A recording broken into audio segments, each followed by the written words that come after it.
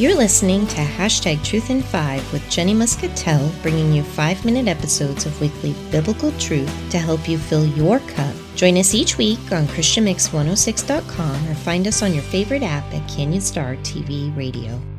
This is Jenny Muscatell on Hashtag Truth in 5. Ecclesiastes tells us that in this life, there is a time for everything under the sun. Seasons come and go, and then come and go again. Some seasons are filled with joy and celebration, while others bring us heartache, pain, or struggle. Each is different, and sometimes we feel prepared and ready to face the things before us, like Queen Esther with her proud words in our heart, "I was born for such a time as this." But other times, we feel like Jonah, and we want to board a ship and run far away as fast as we can. We are human, after all. For me, throughout my life, I've had a tendency to let my thoughts run deep. It's almost instinct for me to look beneath the surface, to explore and examine every detail of a situation. Admittedly, I'm an overthinker at best, which actually makes the seasons where I need to dig deeper a little bit easier. But in contrast, it can make other seasons really hard, like seasons of waiting. And oh my goodness, can it be hard to wait? I often find myself feeling impatient, anxious, or at times even defeated. But Psalm 27:14 says, "Wait for the Lord. Be strong and let your heart take courage." Yes, wait for the Lord. Now, this is the word of God, so it's solid advice. But how? How do we wait? Waiting is hard. When we don't get a clear answer, or it doesn't feel like things are changing, sometimes we think that the absence of visibility is the same thing as the absence of action, when the truth is, God is always working. Deuteronomy 11:12 says, "The eyes of the Lord your God are always on it, from the beginning even to the end of the year." Yet still, we can find ourselves feeling like we need to do something, anything to get the ball rolling faster.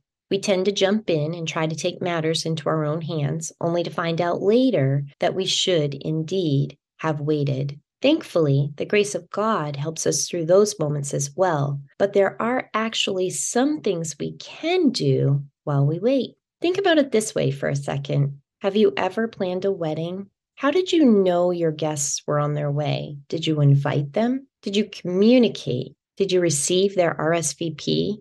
What if we could apply that same process to our communication with God while we wait? Have we prayed? Have we invited him into our circumstances? Have we waited on the Lord for the answer of his timing? God is always with us, but he wants us to connect with him and to seek him. Even still, after that invitation has been sent, we may feel like there's nothing we can do. But that's not true either. We can ask God to help us prepare our hearts while we wait. And we can take that time to honor God by remembering that he is the very source of our hope. Romans 12:12 says, "Rejoice in hope, be patient in tribulation, be constant in prayer." And Psalm 135 says, "I wait for the Lord, my whole being waits, and in his word I put my hope." And what is it that word tells us? In Lamentations 3:25, it says, "The Lord is good to those who wait for him, to the soul who seeks him." But let's go back to the second part of Psalm 27:14, where it says, "Be strong and let your heart take courage," because I think this is where we can sometimes get it mixed up. It's easy to think being strong means in our own strength. It's not surprising. We've heard that worldly advice time and time again. It comes out in phrases like pick yourself up and dust yourself off, toughen up, pull yourself up by the bootstraps, or no pain, no gain. But the thing is, true strength comes from God. Nehemiah 18 reminds us the joy of the Lord is your strength. And Psalm 46:1-3 assures us God is our refuge and our strength. And these are just a couple of examples that answer that question about how we can be strong while we wait. But I want to end by focusing on Ephesians 6:10 and 11, which reminds us to be strong in the Lord.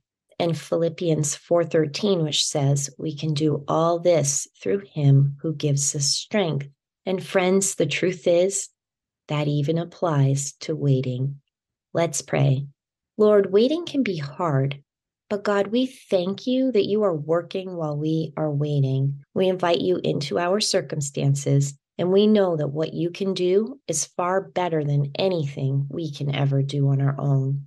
Help us prepare our hearts while we wait for you to work out the details of our situations. You, Lord, are our strong tower, and it is your joy that is our strength. We wait for you, God. Please strengthen us while we wait. I pray in Jesus' name. Amen. Thank you for joining me today on #Truth in 5, and thank you for listening to Christian Mix 106. Thank you for listening to #Truth in 5. Remember to catch new episodes each Friday and Saturday at 5:55 p.m. Eastern Standard Time on Christian Mix 106. To learn more about Jenny, you can visit her website at jennymuscatell.com.